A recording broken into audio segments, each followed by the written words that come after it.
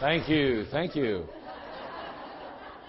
Appreciate that. Standing, no standing at least, but at least it was an ovation. Thank you, Morgan. Great job. We certainly appreciate the choir and the specials today. They did a fabulous job. We're so excited about that. Again, glad you could be here. And again, it's Easter, and I don't know about you, but with the winter that we did not have, and the spring that seems to almost be gone. I mean, we've almost summer almost, you know. It's kind of hard to believe that it's Easter. I don't know about you, maybe. Now, again, I haven't had a chance to dig into any Easter basket candy yet. Now, once I get going on that stuff, then maybe I'll be convinced that it's Easter. But right now, it's just hard for me. I don't know. I don't know. But anyway. All right. We're going to go ahead and get started now with our message. I do want to let you know this. Again, you know, this is up to you. We do have junior churches. We have nurseries. We have all of those things available to you. We have very qualified people taking care of that. It's just so helpful sometimes because I know how it is. You know, it's hard for you to get anything out of it. It's hard for others around you to get anything out of it. And I'm telling you, you would probably be very, very happy if you would utilize those services. We provide them for you because we do care, and we want you to be as comfortable as possible as well as those around you. So anyway, they are available. If you would like to partake or participate in those, by all means, you feel free at any time to slip out and utilize that. All right, well, this morning, you know, we're going to begin a series of messages, and the messages are going to last about 4 weeks.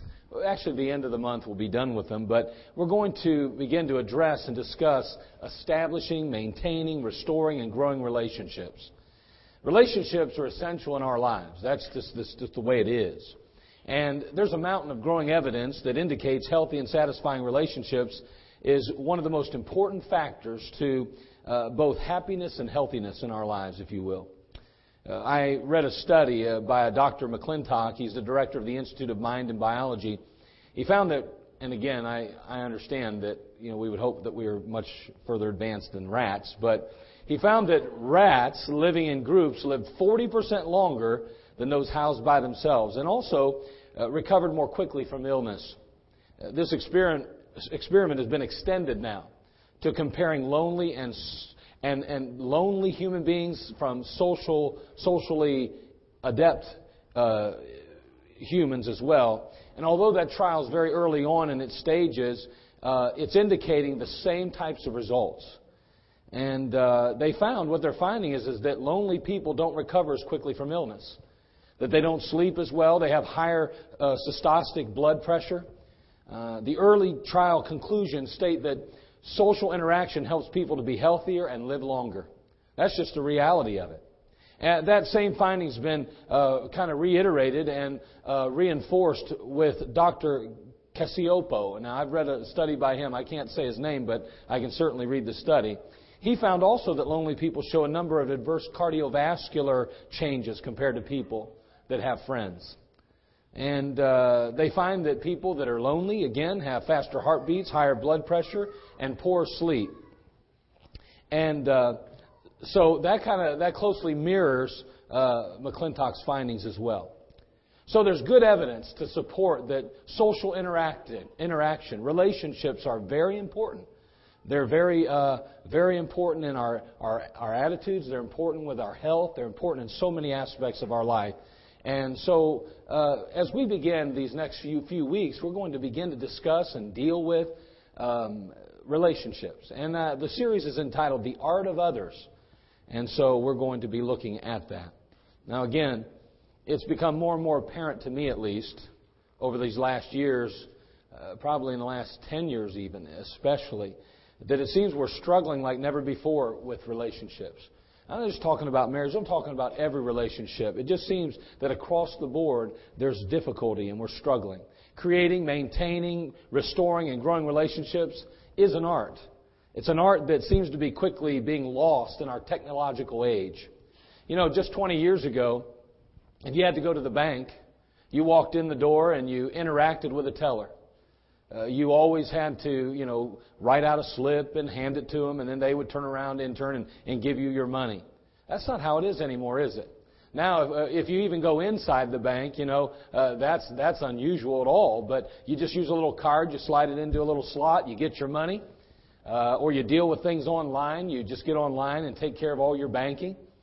So we've stopped interacting with people, it seems. I mean, just 10 years ago, if you'd go to the checkout line at the grocery store, you had to look at a young lady or a young fella that would smile at you and say, "Have a nice day," as you left.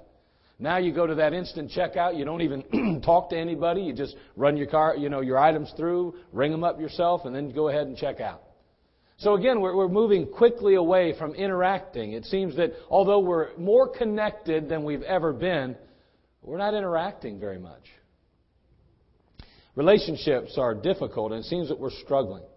You don't even get gas. You don't rent a movie anymore by talking to anybody or looking at anybody. You just swipe your card and off you go. So it just seems to me that we're moving in that direction. Even our marriages, it seems to me, has somewhat digressed to, in many cases, nothing more than just a convenient living arrangement. And it's all because our schedules are so disjointed. Our work weeks are haywire. I mean, it just seems like everything's just crazy anymore. And so we're just like two ships passing in the night often if we're not careful. Relationships, we're struggling with them. And, you take the children, you ram them to ball practice, you run them over to school, you take them to their activities and so forth, and all along you're just trying to catch your breath. And while you're in the vehicle, mind you, let's face it, we're not doing as much interacting as we used to do either. Now we have DVDs and stuff that are playing at the same time, or kids are looking at their cell phones and playing video games on them. And it's just a different culture. It's a different world we live in. The problem is it seems like we're not interacting. Again, people are struggling with this aspect of relationship because we really don't have a lot of practice at it anymore, or so it seems. Very little interpersonal interaction. What's the bottom line? Well, with an increase in severed and splintered relationships in our culture, we're becoming a very lonely and unsatisfied society. Again, they've done a number of studies, and what they're finding is that the younger generation is more connected than ever before. But they're also more lonely. You say that doesn't make any sense, but it's true.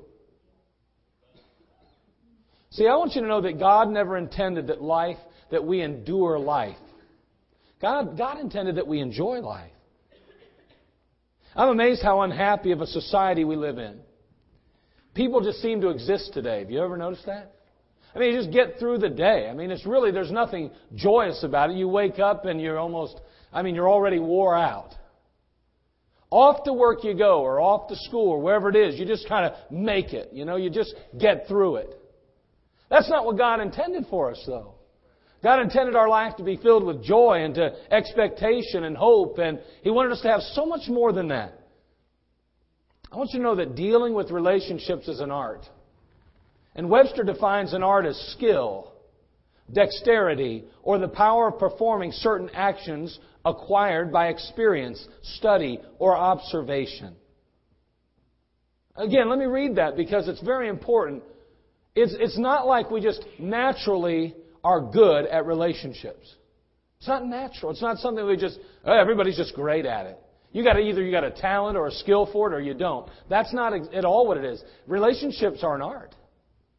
And that, Webster says, is a skill, dexterity, or the power of performing certain actions acquired by experience, study, or observation.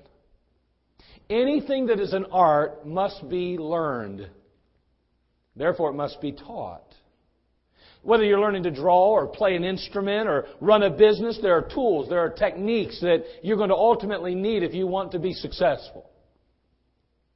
Well, we need a guide in this area. We need a teacher to show us how in the world are we to have satisfying and fulfilling relationships in this life. How can we have better marriages and better relationships with our children? And how can we involve ourselves with others and interact better and more efficiently and even more deeply with others? How is it that we get along with mother-in-laws and father-in-laws? And how do we deal with family? It's sad as you look at these studies about relationships, it's like there's a love-hate relationship with family. Oh, good, we're going to interact with our family. And then again, maybe not. Isn't it sad today how we view family? They're almost like the enemy at times. And yet it ought not to be that way. That's not how God intended it to be. We can have better relationships. And so we're going to take some time to look at that over these next few weeks. I believe today that Jesus Christ is the greatest teacher and example of how to run your life and how to handle relationships. I don't think there's any other person on earth that's more qualified to teach us about those relationships. I mean, He shared love unconditionally, didn't He? He accepted people consistently. He forgave liberally. And He gave Himself sacrificially. Those are characteristics and qualities that each of us must possess if we're honestly going to become the kind of friend we ought to be, become the kind of husband or wife we should be, become the kind of person that we ought to be in order to have the kind of relationships God intended. Fulfilling relationships, satisfying relationships. And although it seems like an oxymoron to say that you have to give more to get more, it is a reality. Jesus Christ gave everything, and as a result, He is the most qualified teacher. He loved like no other. We love Him because He first loved us, the Bible says. Matter of fact, the Bible says in John 15:13, greater love hath no man than this, that a man lay down his life for his friends. Jesus laid down His life for you and I. He's the greatest example in this area of relationships. He possessed, He demonstrated all the qualities and characteristics that you and I must master in order to experience strong, stable, and satisfying relationships. The Carnegie Technology Institute made a statement. They said that 90% of all people who fail in their life's vocation fail because they cannot get along with others. Isn't that amazing? If you can't get along with others, you are on a road to destruction in your professional career. I don't care if you're a bank teller or whether you work down here at the Marks. It doesn't matter if you're a pastor or whether you're a street cleaner. If you can't get along with people, you're in trouble. You got to learn to get along with people. If it seems that everybody's always against you, maybe it's because you don't know how to get along with others. Years ago when I was a teenager, I thought the world hated me. But what I found later was that I really didn't like who and what I was.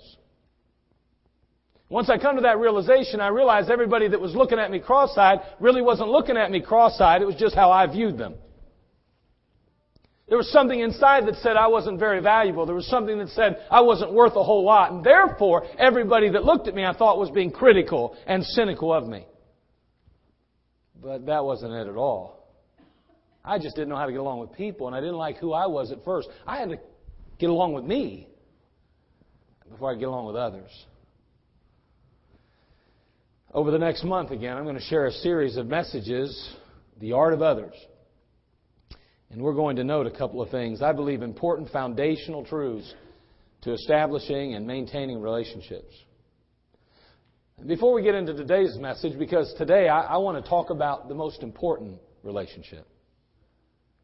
Before I begin to really emphasize and focus on relationships with those here on earth, I'm very, very positive and very assured that those relationships will be much more satisfying and fulfilling if I establish the most important relationship. And that's with Jesus Christ. So we're going to talk a little bit about that this morning. Let's have a word of prayer. Father, bless us now today. What a great group that's gathered today for this Easter service. And Lord, I'm so thankful to see so many smiling faces. Everybody just is I guess, excited about the holiday, about Easter, and Lord, about your resurrection. And so it's great to gather and to just be able to encourage one another. I pray, Lord, that before we leave today, we will have not only gotten from the message of song, but not only from the fellowship one with another, but, Lord, that we would have met with you. Now, Father, may you fill me with your Spirit. Lord, I'm praying and begging you to stand in my shoes. Let me be your mouthpiece today. Lord, may I say those things only that will please you most. And Lord, may you just be with your people today. And these that have gathered, may you, Father, open their hearts to you. May your Holy Spirit and your word truly break through as light in darkness. May we see, Father, you in a new light, in a better way, and understand that, Father, you desire so strongly to have a walk in a relationship with each of us. We'll thank you and praise you, Lord, in Jesus' name. Amen. See, the Lord invites you and I today into the most satisfying and fulfilling relationship. It's a relationship with Him. See, God's not an impersonal God, He is really a very personal God. He wants a relationship with you today. He desires a daily rapport with you. He is content. He's not content to simply add you to His list of saved members. Maybe you don't even know what I'm talking about. But many of you have probably professed to be children of God, to have accepted Christ as your Savior. That's not enough for Him. That's not enough. He saved you for the purpose of fellowshipping with Him. He wants to fellowship with you. Can you imagine with me for just a moment that God, in time past, literally created the earth and the heavens and the universe? He created all things. He spoke them into existence. And that same God who spoke the universe into existence, that same God that could muster up or summon up any being or any creature He so desired, chooses to fellowship with you. There's no one on this earth or in heaven that He'd rather fellowship today with than you. Can you imagine? I mean, you walked into the church house today and you took your place in a pew and you say to yourself, well, I've made my place. I've taken my place here. I've done what I know I need to do. Well, I want you to understand, you've only began the journey because God's not content with you sitting in the pew today. God's not content just because you even call Him your Savior. God's not content just because you say once in a while that I'm a Christian or that I love the Lord. No, He is not content till He fellowships with you and you fellowship with Him consistently. See, God designed you for fellowship. As a matter of fact, no man or woman in this room today, no one who possesses faith is fulfilling his or her design purpose unless they engage in fellowship regularly and faithfully with God.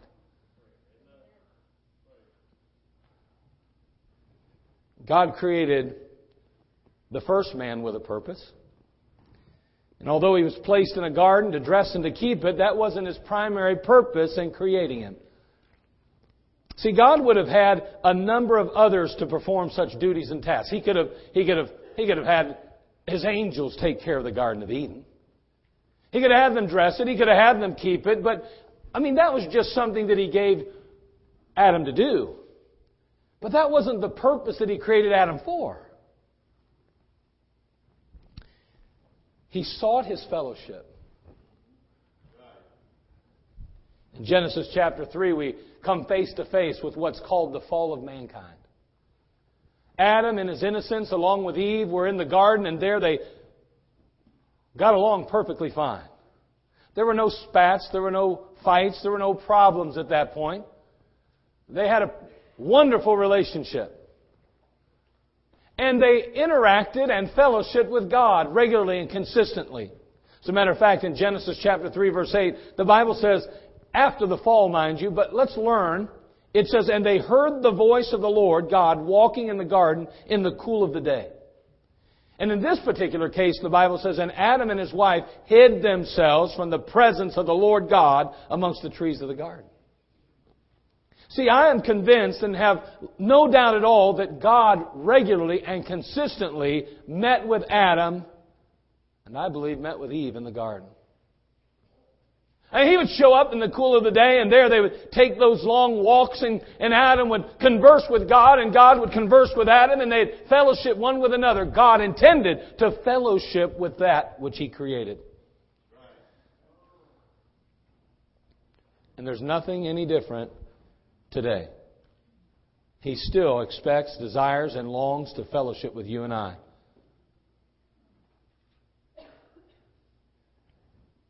His main purpose in creating you was for fellowship. You were not an accident. You were not an accident. I don't care how you came into this world. God has a purpose for you. And it is to fellowship with Him. You know, and it's in that fellowship. It's in that relationship that our worldview is formed. Our faith is strengthened, our lifestyle is defined, and our hope is renewed daily. It's in that relationship. And no matter how active you may be, no matter how spiritually mature you perceive yourself to be, there's no depth of faith and relationship unless there is a personal connection with you and God. You can come to church every day, every time the doors are open. You could read your Bible through up and back, so to speak. But if you don't have a personal interaction or connection with Him, the Lord Jesus Christ, you're missing out on the most important aspect of the Christian life. It's that relationship.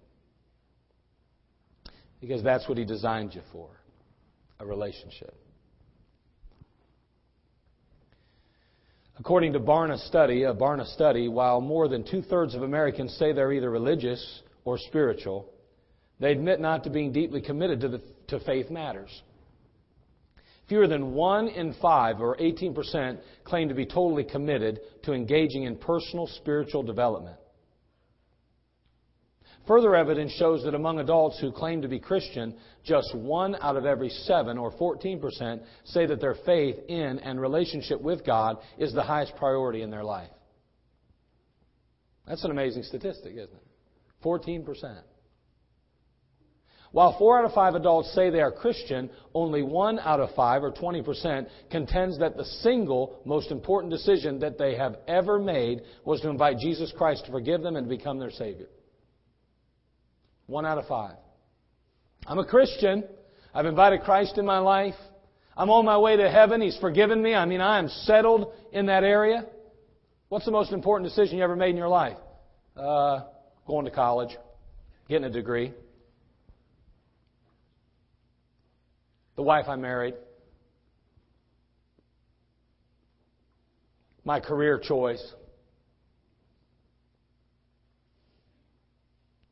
Only 1 out of 5 says the most important decision I ever made in my life was accepting Jesus Christ as my Savior and settling my eternity.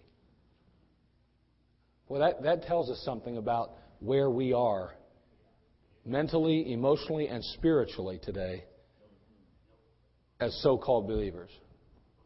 Hey, I'm not saying that our career choice and the college we attended or the education that we arrived at or the person that we married isn't an important decision. Those are all very important decisions. However, I promise you, when you take your last breath, the only one you'll be thinking about is the one you made with Christ or did not make.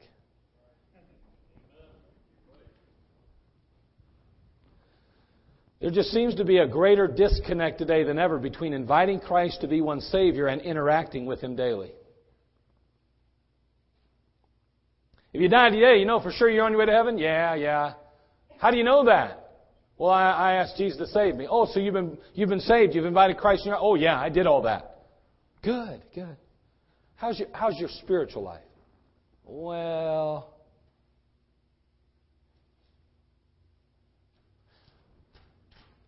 as simply as I can say this, if that's the case, you are not fulfilling your God-given purpose for living. That's as simple as it is. You say, this isn't a normal Easter message, is it? Oh, absolutely. It's a perfect Easter message. I'm trying to resurrect in you a desire to have a relationship with the Lord who saved you. This is all about resurrection today. You're not laughing. I asked the Lord, I said, Lord, help me not to try to be cute Sunday morning. I war with that because I'm so cute, but sometimes as preachers, we try to say things, try to kind of, break the ice a little bit. But I really don't know that I need to break a lot of ice. But I would like to break a trend. It seems to me that when people are receiving Christ today, it doesn't seem like they're very serious about living for Him. Can I be so honest? It just seems to me that we all want to pretend or believe that we're saved, but nobody wants to act like we're Christians. Am I allowed to be that forward today? Listen, I don't know. I don't know your life and I don't know where you're at. I just know me. And I know it's very difficult in this world in which we live to maintain and to continue in the faith. It's easy to get sidetracked and to get off the pathway and to kind of buy into the things that the world says are important. But I'm telling you, there's nothing more important today than your relationship with Jesus Christ. If you don't have one of those relationships, if you've never personally entered into a relationship with Jesus Christ, I want you to know you're missing out on the most fulfilling and satisfying relationship there is. However, let me warn you, if you know people who have professed to be saved and are not having a relationship with Him, they are not an example of what your life can and will be. Because you know what? You can be a Christian today and be as miserable as the world. You know why the world's miserable today? For the same reason Christians are. Because we're not truly fulfilling our God-given purpose. God intended that every man, every boy, every woman, every girl ultimately have a relationship with Him. That's what He designed us for. That's what He created us for. He didn't just create us so that we could live our life and go our own direction and fulfill our own dreams. He created us because He loves us and He wants us to fellowship with Him. He wants us to interact with Him. He wants us to know Him in a way that only you can know a person when you get close to them. See, it's one thing to talk to a person, it's another thing to touch them. And Jesus Christ doesn't want to just talk to you today. He wants to touch your life. He wants to make the difference in your life. He doesn't want to just be a piece or a part. He wants to be the whole thing.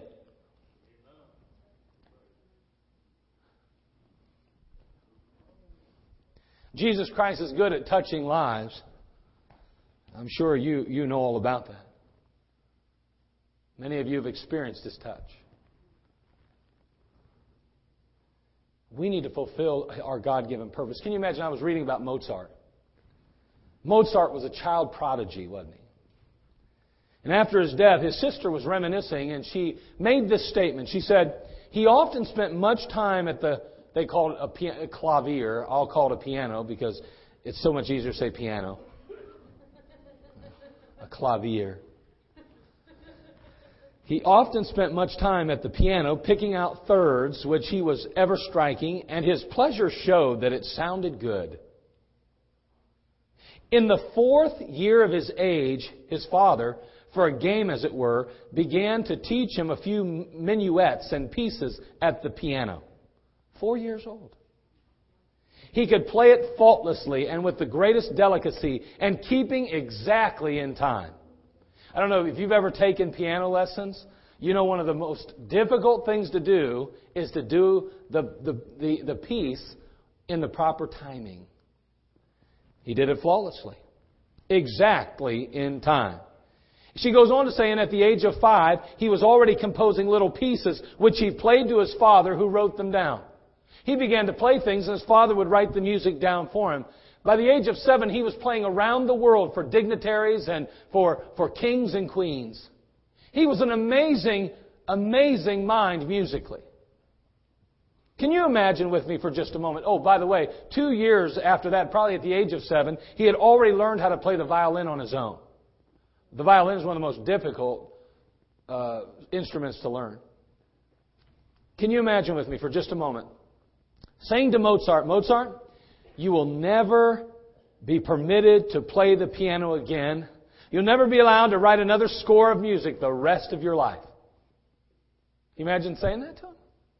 Go out and play. I just want to play on the piano, Daddy. No, go out and play.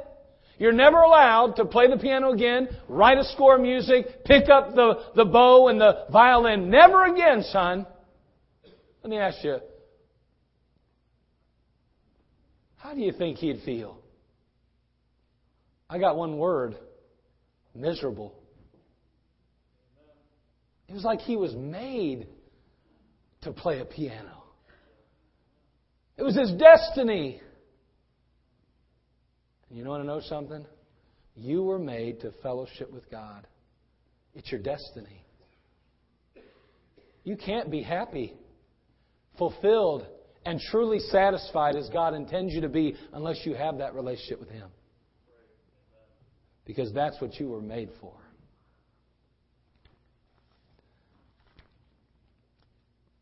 Again, Jesus Christ placed a premium on fellowship. So much so that He made time to interact with all those that, well, in many cases, were not often included in the circles of others. What I mean by that is He would hang out. He would touch the lives of the unaccepted. I think of the lepers. A leper is a disease that was, in the Bible at least, it was mentioned oft times. And these lepers were considered outcasts in Jesus' day. They'd remain outside the walls of the city, and they were considered to be unclean. You weren't permitted to touch them. They weren't permitted to touch you. They lived a separate life. Their physical disease it was so feared, and people were so afraid of coming into contact with the lepers and catching what they had. They were ostracized. They were set apart.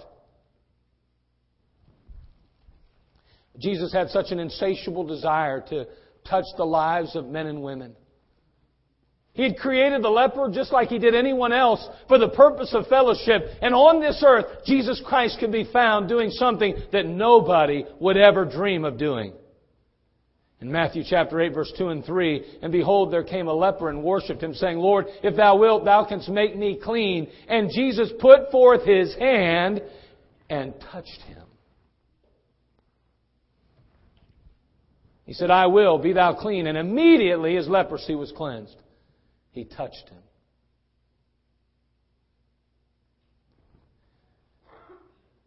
The greatest of all miracles that we see the Lord doing, we see Him doing when He's in contact with people. It's about you and it's about me. He loves us. The disciples may have turned the world upside down in the end, but they were anything but spectacular in the eyes of the world. Matter of fact, in Acts chapter 4, verse 13, the Bible says, Now when they saw the boldness of Peter and John and perceived that they were unlearned and ignorant men. You ever have anybody tell you you're stupid? I never have, so I don't know how it feels. Why are you laughing? Okay, so maybe I have. But I mean, you're dumb, you're stupid, you're ignorant. Hey, listen, the disciples were not viewed as being intellectual giants here. As a matter of fact, as they went out preaching the gospel, the Bible tells us that the religious leaders of that day viewed them and said, hey, those are unlearned and ignorant men. Hold on, though, it doesn't stop there. It says they marveled, though, and they took knowledge of them. Why'd they pay attention to these unlearned and ignorant men?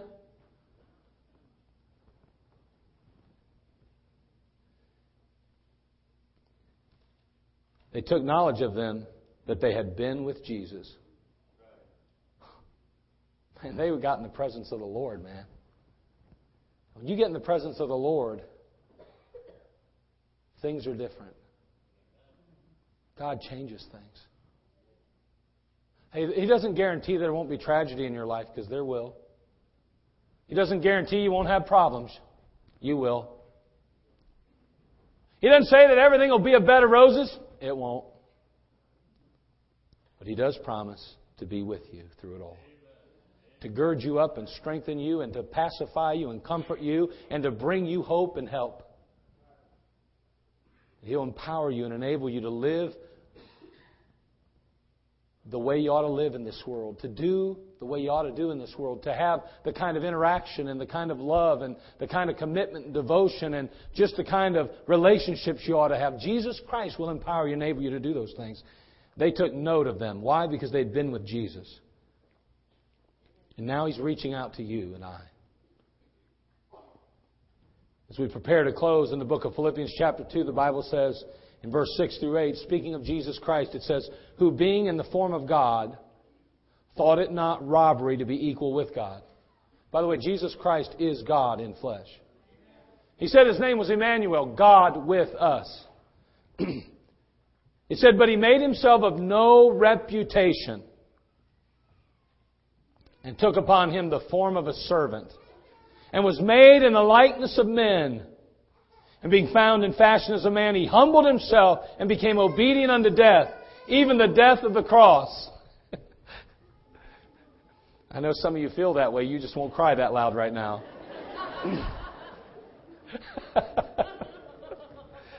At least that baby's honest.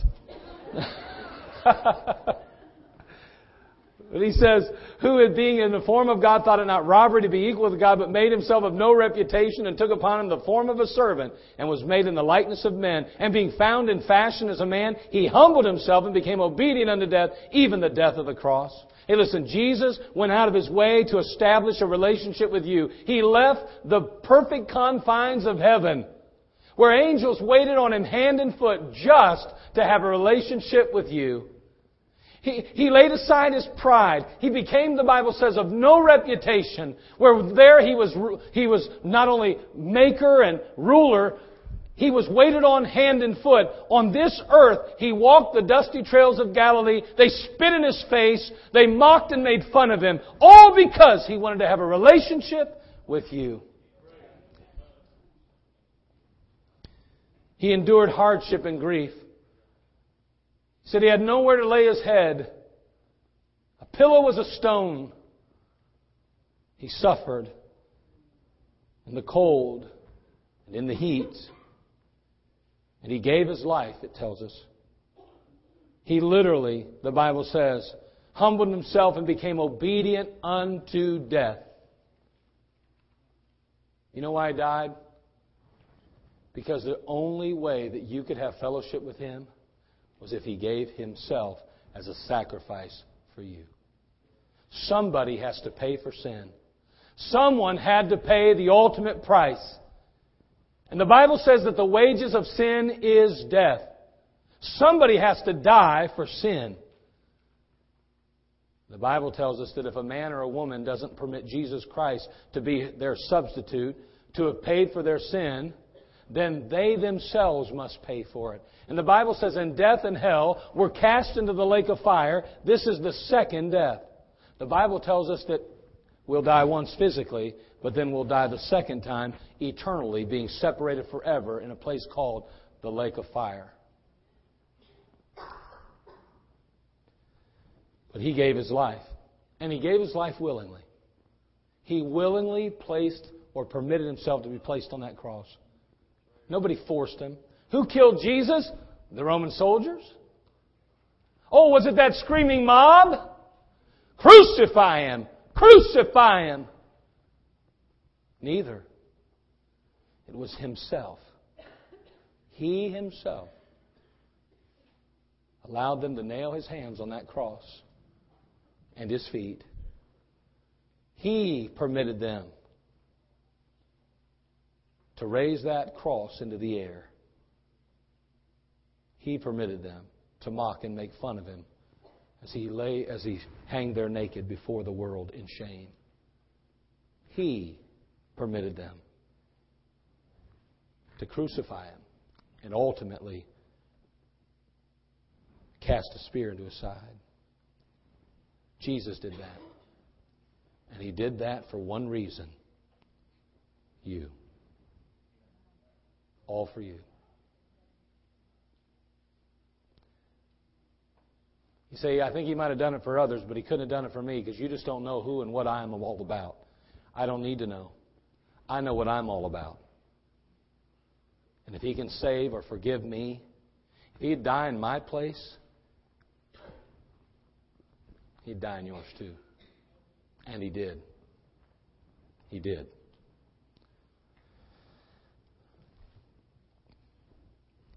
How do you receive Christ then? How do you enter into that relationship with the Lord? How do I begin this most wonderful and most satisfying relationship possible?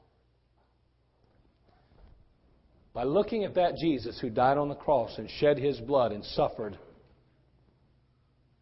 for you and saying, Lord, I know There's nothing good in this old boy's life, this old girl's life.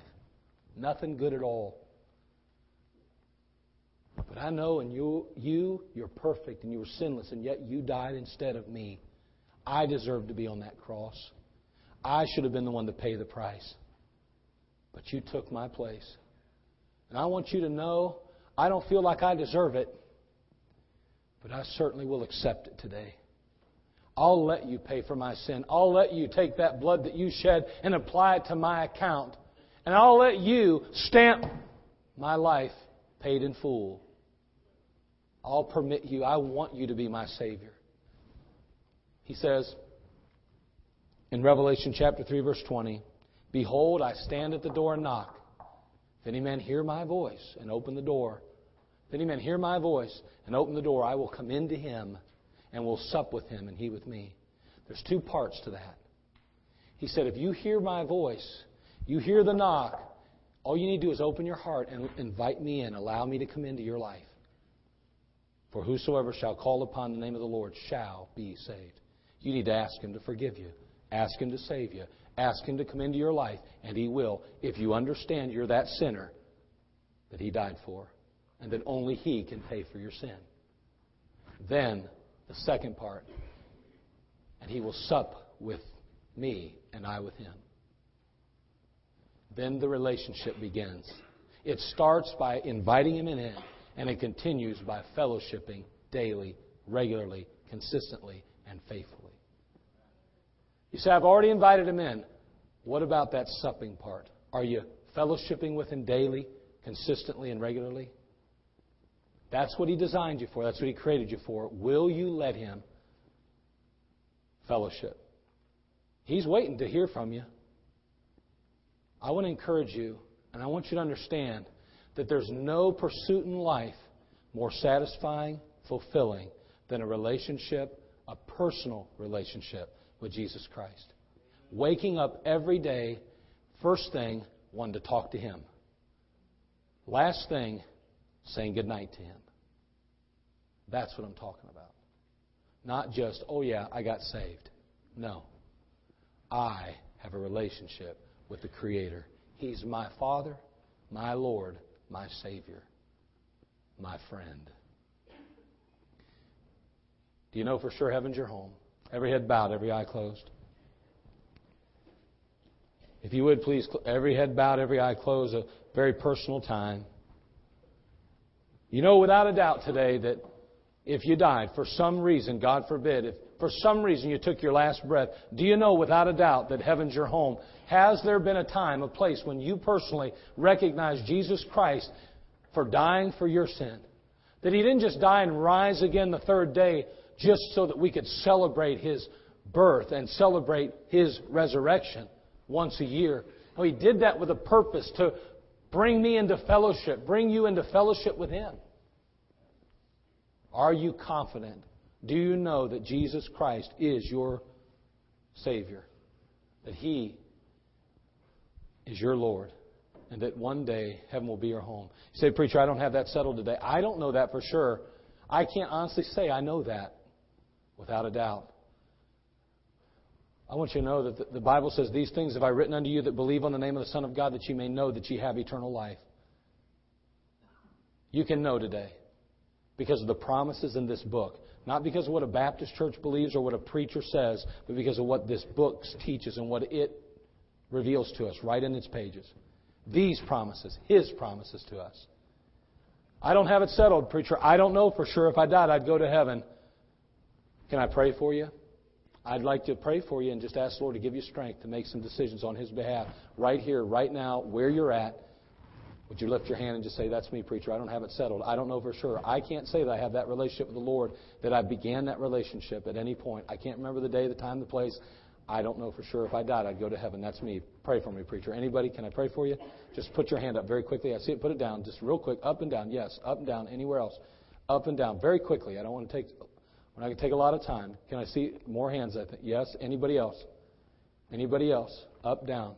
Just real quick. Okay. Here we go. In just a few moments, I'm going to pray for you. You that are Christians, what's your relationship with the Lord? Where are you at on that thing? You were created, designed for that purpose. Father, I pray for those that raised hands. I'm asking you, Lord, to give them the courage in just a few moments to make a decision on your behalf. Lord, they're aware that, Father, you died for them. They're aware that they aren't sure of their eternal home one day. Or they are aware that they need someone, something other than themselves, and that person is you.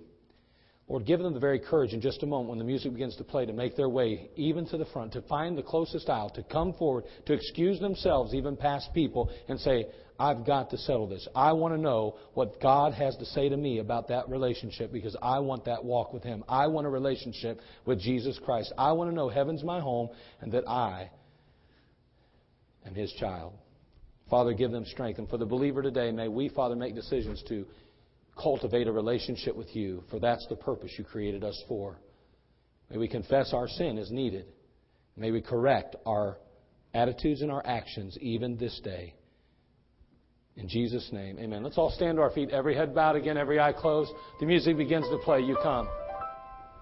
You're coming to be baptized. You're coming to settle some things with the Lord. I'm in the front. You don't know for sure heaven's your home. Come see me. I raised my hand, preacher, or maybe you didn't raise your hand. You're just a little bit concerned. You thought maybe somebody would point you out, somebody would drag you up an aisle or something. Nobody's going to drag you anywhere. Nobody's going to do anything like that. But what I do want you to understand is that you can know without a doubt heaven's your home. Come on. Just slip out in the closest aisle. Come on up. What a great Easter, the resurrection. The Bible says that when we put our faith and trust in Jesus Christ, we rise with Him. I want you to know you'll live forever if your faith is in Christ, if you've truly trusted and depended on Him. This is your opportunity. Why don't you come on? Let me help you. Let someone take a Bible and show you those precious promises. Why don't you come? It's simple. I mean simple. And yet, it's profound. It's life-changing. When you acknowledge the fact that you're that sinner that Jesus died for and that He humbled Himself so that you could be exalted. It's an amazing thought to think that you can be forgiven, cleansed of your sin, forever washed in the blood of Jesus Christ.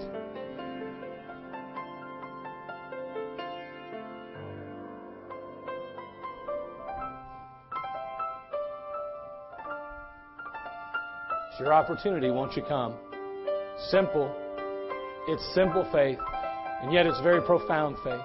I know who and what I am. And I know that a holy God's going to have a real problem with me.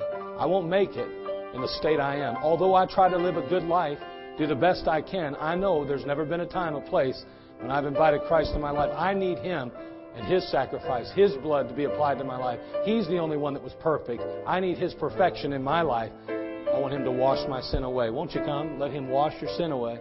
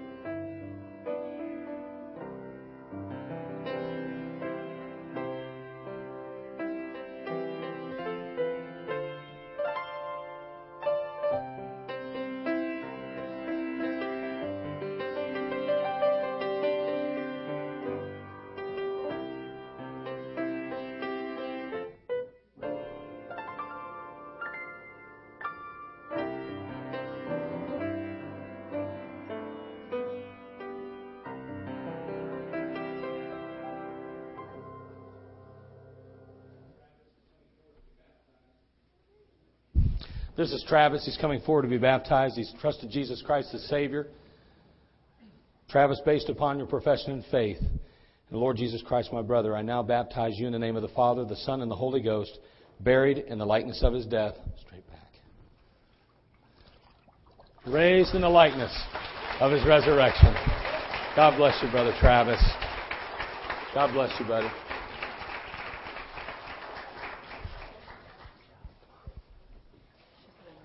I'm sorry. Okay. What's your full name, honey? Okay, I'll just do the first name. That's a long name. I like Emily better than a long name. Okay. This is Emily. Well, Emily Carson. She gave me a middle name too, but I think I'll pass on the middle. It gets kind of long. But Emily, she's coming to be baptized. Again, understand something. Baptism does not save us. Baptism is a step of obedience, following our faith in Jesus Christ. Emily, based upon your profession and faith in the Lord Jesus Christ, my sister, I now baptize you in the name of the Father, the Son, and the Holy Ghost, buried in the likeness of His death. Straight back, sweetheart. Raised in the likeness of His resurrection. Congratulations, honey. Love you. Careful, babe. Okay, one more. Be very careful. Very careful. Okay. One more after that. What's your full name again? Denise Edwards. Okay, Edwards. Okay. Yes, it is. This is Denise Edwards. Put your feet right under there so you don't float up here. She's coming forward as well to be baptized because of her profession and faith in the Lord Jesus Christ. Denise, based upon your profession and faith in the Lord Jesus Christ, my sister, I now baptize you in the name of the Father, the Son, and the Holy Ghost, buried in the likeness of His death. Straight back. Raised in the likeness of His resurrection. Congratulations, Denise. God bless you. Be careful in those steps, honey. Okay. Well, amen. All right. Mr. Hamilton, if you'd come and close us, take care of any business that needs to be taken care of. But again, we want to just thank you once again for the opportunity to fellowship and to share with you this morning. Also tonight, don't forget, tonight at 6, we're going to be doing our program one more time, an encore presentation. I'm sure he may have something else to say. God bless you. We'll look forward to seeing you. Thanks. No. We are looking forward to the service tonight. Make sure you're back for that. And I do want to say this morning, there's a young man right here, Devin, that we just prayed at the altar. He accepted Christ as his Savior. That's a wonderful thing. And that's what... Oh, here's another one. All right, here's a couple of them. Is it Janela and Jacques?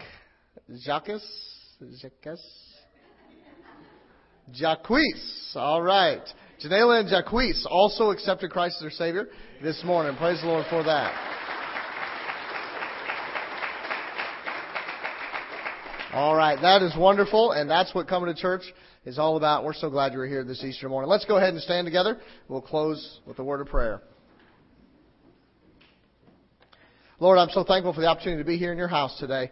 I pray that you'll be with us, Lord. I pray that you will help us as we go about our afternoons, as we enjoy Easter dinner, and Lord, spend time with family and friends. I pray that you'll help us, Lord, to just remember this powerful message we received this morning and to become better people as a result. I thank you for what you're going to do, Lord. Bring us back safely together tonight. In your name we pray. Amen.